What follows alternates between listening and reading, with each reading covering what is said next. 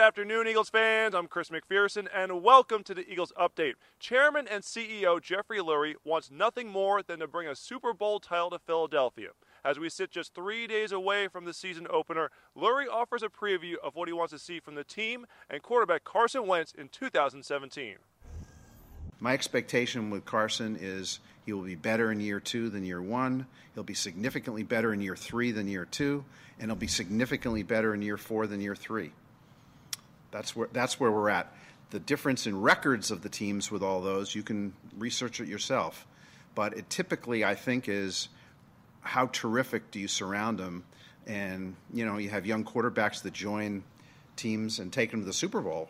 But those are teams basically that have top 2, top 3 defenses and whatever. We hope to be there. But that's the rarity. And, I see us as a team with an excellent blueprint, great opportunity, terrific direction, but we're in year 2 of the plan. In just 1 year, Doug Peterson has changed the culture of the locker room and helped develop the quarterback who will hopefully allow the Eagles to be contenders for a long time. Lurie shares his thoughts on the head coach. Doug took over a team that had some locker room issues with the previous head coach, lost his starting quarterback 10 days before the start of the season and was asked to use our young third-string quarterback, had to put together a coaching staff and my personal evaluation of the coaching staff that he put together or inherited but was open to inherit is outstanding. I mean, really outstanding. And that's a huge credit because quarterback analysis, locker room chemistry, and the ability to put together a top-notch coaching staff. Those are 3 real key ingredients, and I think he aced them all. Yes, there's going to be growing pains with any first-year head coach. We've had that with Andy. We've had it with Chip. We've had it, no matter who it is.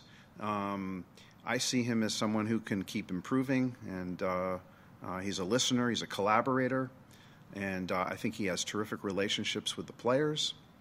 And the future's in front of him, and it's there for the taking.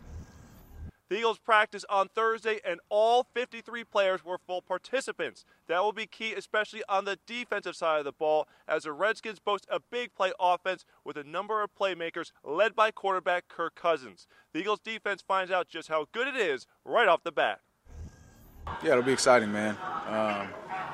That's what it's all about, man. We're excited to get out there, just really to hit somebody else and to make it count. You know what I mean? None of these have really counted, and you get kind of a feel during preseason, but when it's really on the line, how we're going to shape out. So it'll be exciting, it'll be fun. I think we're ready.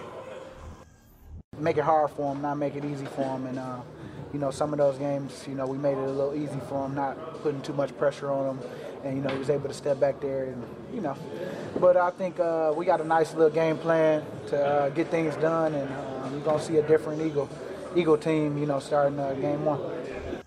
The NFL season opener is tonight as the Kansas City Chiefs travel to take on the defending Super Bowl champion New England Patriots. LeGarrette Blount helped the Patriots win the trophy last year with a league-best 18 rushing touchdowns. Now he wants to do the same for the Eagles. We grind every day. We feel like we're going to be a really good team. We feel like things are coming together, so we're excited about it. I'm excited about it. Friday marks the final full day of practice for the Eagles ahead of Sunday's game. We'll have complete coverage featuring head coach Doug Peterson's live press conference at 10:30 a.m. Make sure to also check out Eagles Game Plan on the app, which has the most comprehensive X's and O's breakdown looking ahead to Sunday's game. I'm Chris McPherson, and thank you all for joining us here on the Eagles Update. Have a great Eagles Day, everyone.